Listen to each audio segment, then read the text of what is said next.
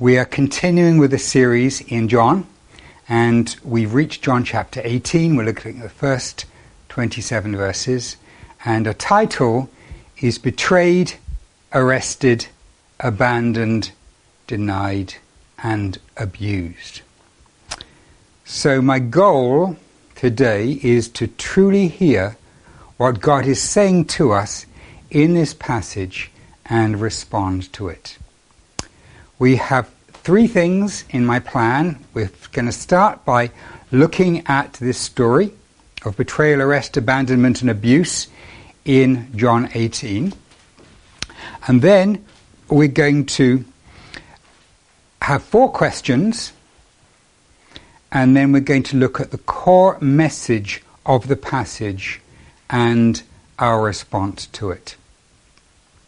So, first of all, a little overview of where we've been up to now in John, in very quick bird's eye view. John's Gospel falls into two halves. The first half is Jesus' public ministry, the teaching, the signs, miracles, all of that stuff is in the first 12 chapters. And we call that the book of signs, because John numbers the signs. At least he numbers the first two, and they go up to 7.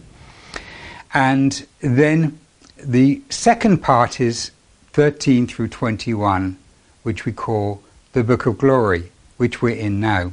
So let's just look at the Book of Glory. Begins with the meal in the upper room with the disciples, and it ends with a meal with the disciples on the beach. Between those two, we have a block of teaching, chapters 14 through 17, new teaching from Jesus just to the disciples. Amazing teaching, which we finished last time with the prayer in John 17. And now we're launching into 18 through 20, which is arrest, crucifixion, and resurrection. So that's positioning ourselves, the beginning of chapter 18, of where we are in the big picture. And so, just a quick overview of what we did last time. Last time we talked about the scripture in the end of John 17. I'll just read it to you. Jesus ends by saying, verse 24, he says, "Father, those that you gave me, I desire that where I am, they also may be with me, that they may see my glory." This is Jesus' desire, that we are the ones he loves, and he wants us to be with him in glory. The ones that you gave me, because you've loved me before the creation of the world. O righteous Father, even if the world does not know you, I know you. And these ones know that you sent me. I made known to these ones your name. And we saw how God's name is actually a shorthand for all that he's about, particularly love and justice. And God wants that undying love and his commitment to righteousness and justice to be spread, and people to understand really who he is, because people misunderstand God. They just have such negative stories about God, and God says if they really see who I am, they'll see it through love and through my disciples. And so he says, I made known to these ones your name, the disciples, and I will continue to make it known, so that the love with which you've loved me may be in them and I may be in them. And so the goal that this love of God would be so in us that we would be able to carry God's name to the world. So I summed that up by talking about our destiny, simply to receive and believe God's love. And having taken in this love, give it out in God's name, that we're a gift from the Father to Jesus, beloved companions for him, to be there forever with him. He gives our love back to the Father as a gift, to be revealers of God's self-giving love to the world and the universe. So the Father says, I want you to have this people to be with you, and they're a love gift from me. And Jesus says, but I want them to actually carry our love to to the world. This is the highest expression of the Christian faith you will ever hear. This our destiny. More than that, it is the highest point of human existence. And so last week, or it was 2 weeks ago, we looked at this challenge of what we're called into, which is extraordinary, which is just blows my mind to think of the destiny and the purpose that we're given to God. So, let's come then to today's passage, and I want to look at the story now. And as we're getting into the story, we're going to see some things in the story which I'm sure you'll pick up on. We're going to see some institutional violence, some systemic oppression and injustice in this story. And as I was preparing, and this is just the next passage that we're doing in this long series, as I was preparing, I kept thinking, wow, this is interesting. I can see some parallels here. But then it concerned me that we might be tempted to so read the passage through the lens of our own current experiences that we might miss actually what the passage is saying. And I'll come back to this in a moment. First of all, let's read the first part of today's passage. John 18. When he had said these things, so that was they just finished the prayer and talking to the disciples, Jesus went out with his disciples across the Kidron Valley. And that's a valley just one side of Jerusalem with a river running through it. There was an orchard there, and he and his disciples went into it. Now Judas, the one who betrayed him, knew the place too, because Jesus had met there many times with his disciples. This is heartbreaking. Like Judas, the reason that Judas can betray Jesus is because he knows him. He's been with him so many times. He knows how he behaves. And he knows this is where Jesus loved to go. This is heartbreaking that he should betray out of an intimate friendship.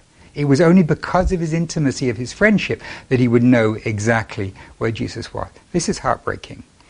So Judas obtained a squad of soldiers and some officers of the chief priests and Pharisees. They came to the orchard with lanterns and torches and weapons. Then Jesus, because he knew everything that was going to happen to him, came and asked them, "Who are you looking for?" They replied, "Jesus the Nazarene." He told them, "I am he."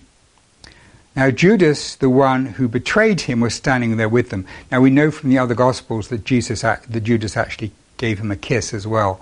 It doesn't mention that here. So when Jesus said to them, "I am he," they retreated and fell to the ground. Now I think what's happening here is that it's very dark. They're in an orchard, and they're so shocked that they kind of back away and fall over some tree roots or something like that. It's just like the shock. They'd been told they were going to have to use weapons here. And what's happening here? Then Jesus asked them again, "Who are you looking for?" And they said, "Jesus the Nazarene." Jesus replied, "I told you that I am he. If you're looking for me, let these men go." He said this to fulfill the word he had spoken, "I have not lost a single one of those whom you gave me." So was it overkill for them to have weapons at this point? Well, we know of course that it wasn't. It was overkill because we know Jesus. But actually at that time, look at what Peter did. Their understanding of Jesus was one who would need weapons to take, and we'll talk about this in just a moment.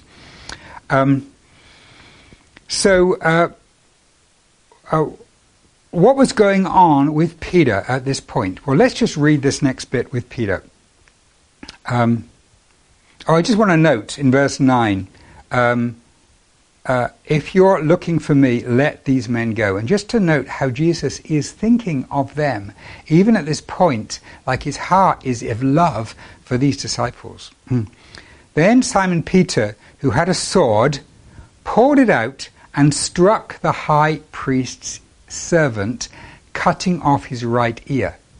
Now the servant's name was Malchus. But Jesus said to Peter, "Put your sword back into its sheath. Am I not going to drink the cup the Father has given me?" And later on, when he's speaking to Pilate in the next chapter, he says, "My servants are not of this. My kingdom is not of this world. Otherwise, my servants would fight." And so this is crucial about what kind of person, what kind of kingdom that Jesus had. Now, I want to stop for a moment and talk about what's going on with Peter, because I think it's more serious than often it's given credit for. People sometimes think, oh, he's a bit impetuous here, and then, he denied Jesus because he was overcome with fear. Well, we know with Judas that Judas was aligned with the Zealot movement. The Zealot movement was a movement in Judea that wanted to overthrow the Romans by force. It was a violent movement, a terrorist movement, and they'd had many uprisings. The Romans often had to put them down. Barabbas, who Pilate offered to free, was actually a zealot, one of these people. Judas thought that Jesus was going to be in that mode. And when he realized he wasn't, that is when Judas stopped following Jesus and turned against him, because he thought Jesus was going to do that. In fact, a lot of the Jews did. They thought that he was going to be the king that would release them from the Romans. And we can see that Peter had this misconception at this point. And I'm going to suggest to you that actually, at this point, Peter was profoundly discouraged and even maybe questioning whether he was doing the right thing following Jesus. And the denials weren't simply coming out of fear, but maybe a bit of ambivalence that was coming in. And I think that this is important because Jesus prayed for Peter that he would be kept from the devil, because Satan wanted to sift him, it said. And Satan wanted to give him these temptations. And I think this is what's going on. But the amazing thing is, the wonderful thing is that he could not be turned by Satan, because Jesus had prayed for him. And Jesus said, "None shall pluck them from my hand. Nobody will be taken from my hand when I have hold of them." And so this is even though it can sound like a discouragement, yet sometimes Christians can have some severe doubts, really, really bad doubts. But we're not to be afraid of that, because Jesus can bring us back from those doubts. And I think that's what's going on with Peter. It's interesting that these rebellions came to a head in AD 66 when there was a huge war between Rome and Judea, which resulted in the temple being destroyed. And then there was the Kitos War in 115 to 117 AD. And that was brutal, as all of the things the Romans did were brutal. But then the Romans persisted in just being so viciously aggressive to the Jews, and they would just be provocative, do things designed to anger them. Just the way they treated them was building more and more resentment. And in the year 132, there was an incredibly well-planned third rebellion by the Jews that was so successful to start off with that large numbers of Romans were killed. It was extremely well planned. Large numbers were killed, and the Romans decided they were going to do whatever it takes. They moved 6 legions from other parts of the empire into Judea, and 6 parts of 6 other legions, an incredibly concentrated force, into this tiny land, and they destroyed the Jews' armies. They broke them down, and they decided that never again would this happen, and they did the most brutal ethnic destruction combined with religious destruction, banning Judaism, and they even renamed the country from Judea to Palestine because they wanted to expunge the name of the Jews, and it's still called Palestine to this day because the Romans renamed it. So that was the fallout from that, and you can read you can read the history if you're interested. It's absolutely quite tragic, but a lot of it's connected with the Roman brutality and the way that they would conduct themselves at this time. So this is the story here that we've read. Let me just read the next little bit here. Then the squad of soldiers with the commanding officers and the officers of the Jewish leaders arrested Jesus and tied him up. They brought him first to Annas, for he was the father-in-law of Caiaphas, who was the high priest that year. Now it was Caiaphas who'd advised the Jewish leaders that it was to their advantage that one man die for the people. And of course he meant something different to that, but it turned out to be prophetic. So let's just pause for a minute. So the temptation is to read every passage in the Bible as if it was intended to be about our current events. And the problem with that is that if the story is not actually about them, then we'll not hear what the story is about. We'll not hear what's being said. God has spoken, and so we need to listen very carefully. Doing an expository series like I'm doing can help immensely in helping us to do this. Unfortunately, what many preachers do is they have a message on their heart, and it may be a very good message, but it's on their heart, and then they'll find some verses throughout Scripture to support it so that it sounds biblical. And the problem with that is it becomes very difficult for the congregation to assess, well, is that really what God is saying? Because you can take verses from random and say all kinds of things. So I want us to think of this as a conversation with God speaking to us through the Scriptures. And we want, when we're speaking, we want people to listen on our terms and actually hear what we're saying. And God is the same. He wants us to listen to him on his terms. And if he has something to say, we want to hear that. And having heard that, God's word is always relevant to whatever situation it is, and you know what we're going through at this time. So what I want to say then is that if we first hear what God is really, the point that's really being made in this passage, and listen to what its agenda is, not our own agenda. What is God's agenda here? John's agenda. What is the message of the passage? First hear that. Then once having heard that, we can then ask, how does this speak to our situation that we are in right now? That is the way we should honor it as being God's word. So that's what we're going to try and do. The temptation would be to make this passage primarily about institutional violence, about systemic oppression and injustice, which of course it does talk about, but then it does say something about these things which we'll get to. I believe that the passage does speak to current issues, but only if we let it speak on its own terms first. So let's allow this passage to continue to speak to us now. Let's go on then to Peter's first denial. Verse 15. Simon Peter and another disciple followed them as they brought Jesus to Annas. Now the other disciple was acquainted with the high priest, and he went with Jesus into the high priest's courtyard. It's possible that was actually John. But Peter was left out, standing outside by the door. So the other disciple, who was acquainted with the high priest, came out and spoke to the servant girl who watched the door and brought Peter inside.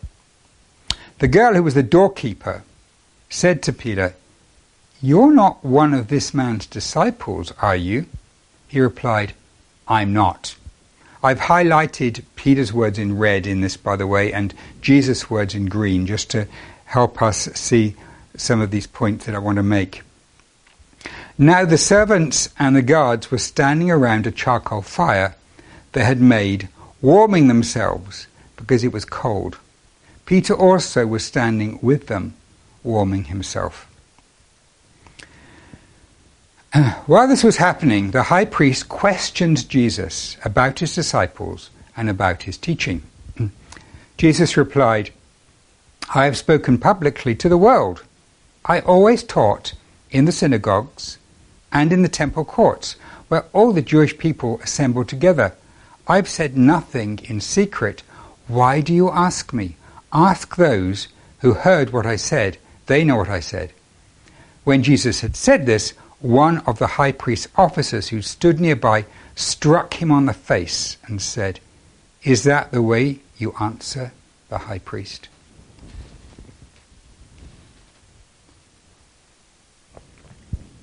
Jesus replied, "If I have said something wrong, confirm what is wrong.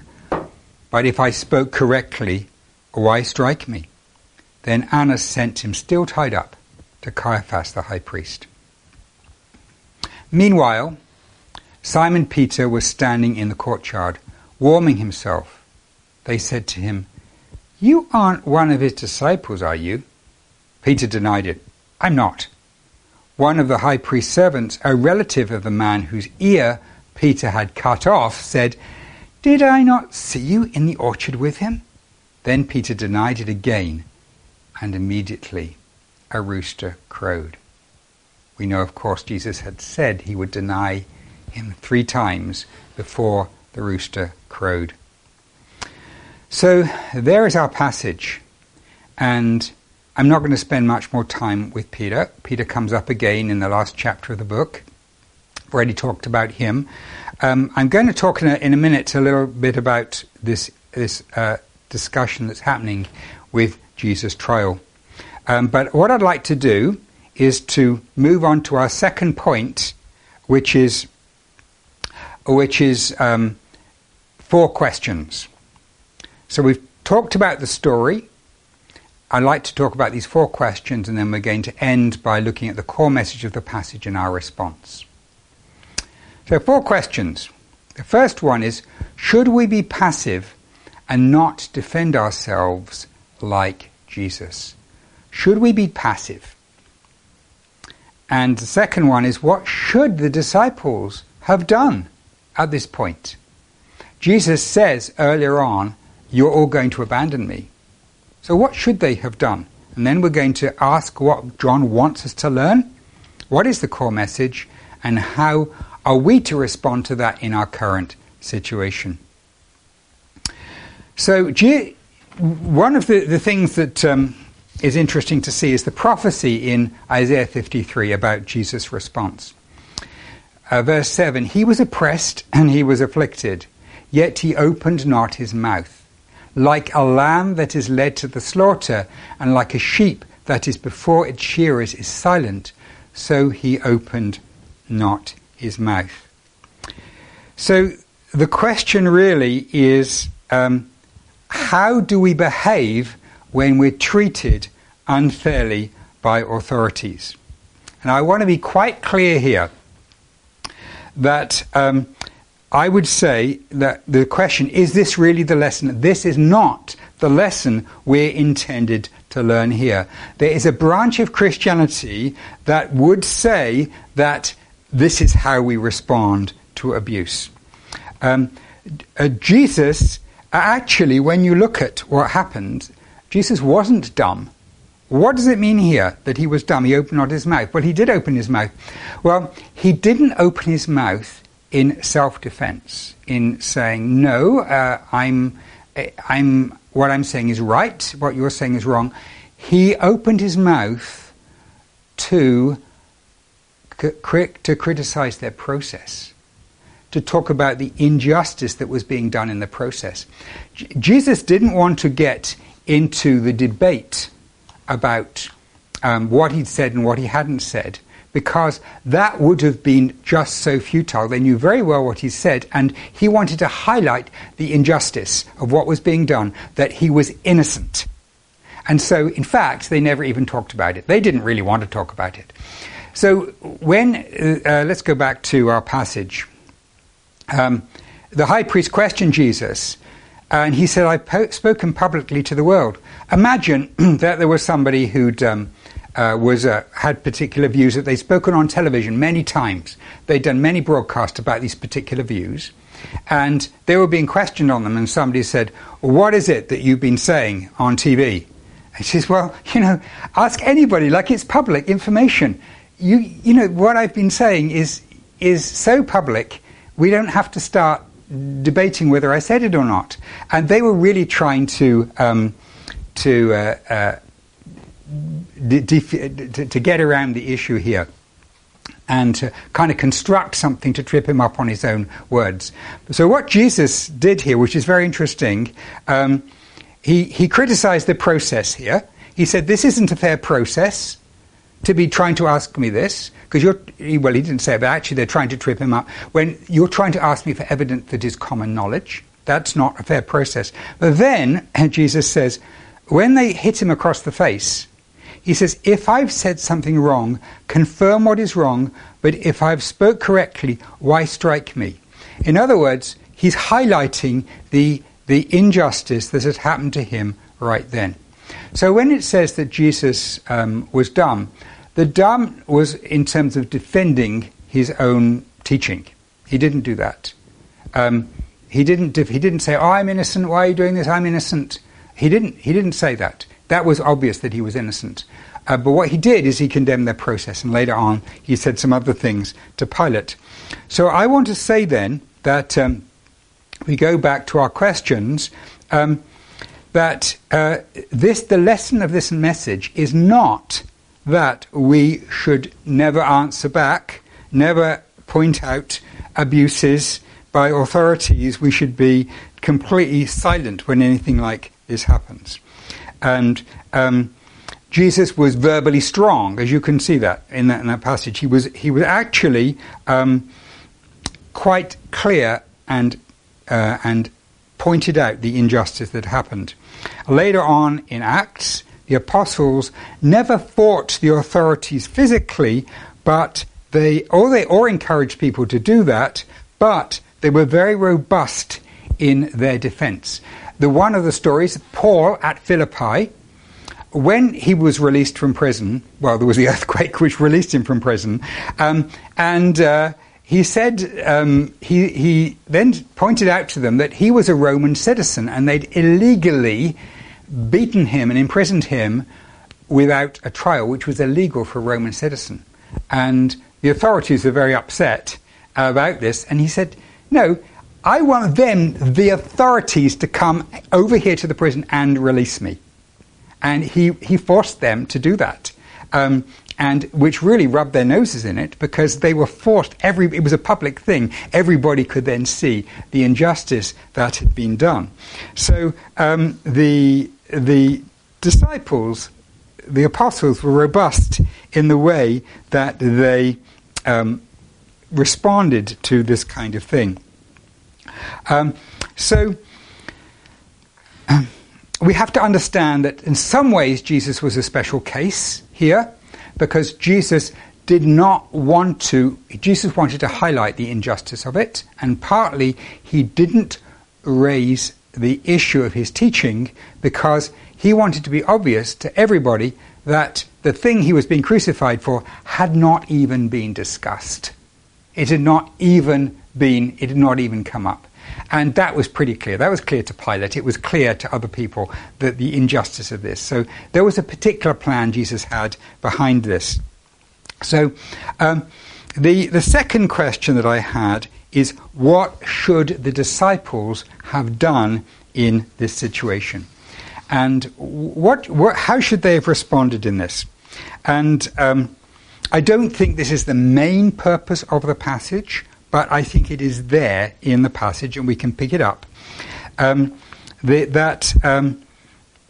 the disciples should have been there at the trial. They should have risked their own lives to stand up for justice. And Jesus, was abandoned. They should have been there. They should have said, he is our leader, and what you're doing is wrong. What you're doing is wrong. And the Bible says that they all forsook him. We think that John was there, but even John failed. The Bible says he forsook him because he didn't say anything. So I think it's reasonable to conclude that what they should have done was to stand up for the injustice that was happening, and they would have probably lost their lives as a result. But they should have done that. So I want to say that this is not intended to be, this passage here is not intended to be a discourse on responding to violence. I don't think it's the purpose, but I believe that as a citizen, we sometimes do have to stand up for change. And even though the cost might be high for us, and I think this is implicit in the flow of the discussion of the disciples' role in this passage. And just as the disciples should have spoken against the injustice being done to Jesus, so we should speak out against the injustice we see in the world today. And right now, there is institutional racism, there is police brutality, and they are very wrong. God hates them, and we need to say that. In the email that I sent out in the newsletter this last Thursday, I included a 10-minute video from Topi Colioso. Topi is a friend of New Life Church. He's preached at New Life Church. He leads a large church in London, England. My daughter is part of that church. And he has done a video of the church's response to institutional racism and violence. And I sent it out because I think he can speak better than I can. But I urge you, if you've not seen that, I urge you to look at that in the newsletter this week and look at the suggestions that he makes in there about how we should respond to that. So going back to the outline for today, we've talked about this story. We've looked at 4 questions, and we're going to end by looking at the core message of the passage and our response. Now, I realize as I look at what I've done here, there's a little bit of overlap because the last 2 of my questions really overlap with my third point. So, the core message of this passage today. What does John want us to learn? What is the core message? I want to ask you to think and to feel what it must have been like for Jesus at this point. As we've been through John, we've seen John encouraging us to empathize with Jesus, encouraging us to see what Jesus is going through. We saw Jesus weeping. We saw other emotions in him. We've seen this last prayer as he prays, full of emotion for his disciples. John wants us to notice what is going on in Jesus. And a lot is happening here. So let's try and pick up on the points of what it's like for Jesus. He's betrayed, by one of the 12 in one of the intimate places they used to gather. He is betrayed. And even though he knew it was going to happen, it actually happened at that point. And then we see his care for his disciples. He's saying, don't arrest them. It's me you're after. And we can see something that's going on in there, that his love for them is there, even at this time of threat to himself. Then we have abandonment. That it's not just that they were not arrested, they flee. It doesn't say in this passage, but earlier on, Jesus says what's going to happen, you're going to abandon me. And in other Gospels, it talks about them fleeing. So they abandon him. Then we have this unfair trial, this parody of a trial. And there are 2 trials described. The Jewish trial, which we've just seen here in this chapter. The next session is going to be the Roman trial. but just as unfair. So we have this unfair trial. And then we have this brutality that he's hit for making the statement, which is totally undeserved. And yet, these were the very people that he was about to die for. And as I was reading this through, this just got me. This just brought me to tears, because here's a Jesus. He's about to have to choose to die for these people, and this is the people. Like, it would be far easier if they kind of showed him a lot of love at the end, and but he's even going to be dying for some of the Jewish leaders we know were saved. These are the people he's dying for. We read at the beginning of John, he came to his own, yet his own people did not receive him. And now he was going to die for them. And I just find this so moving to think of this. This is just that this is the way he's treated. Right at the point he's making a choice to suffer infinite agony, these very people he's going to die for are treating him like dirt. There's brought to mind a verse in Romans 5. For while we were still weak, at the right time Christ died for the ungodly. For one will scarcely die for a righteous person, though perhaps for a good person one would even dare to die. Sometimes one person will give their life for another because they're such a worthy person, they'll die for them. But God shows his love for us, that while we were still sinners, Christ died for us.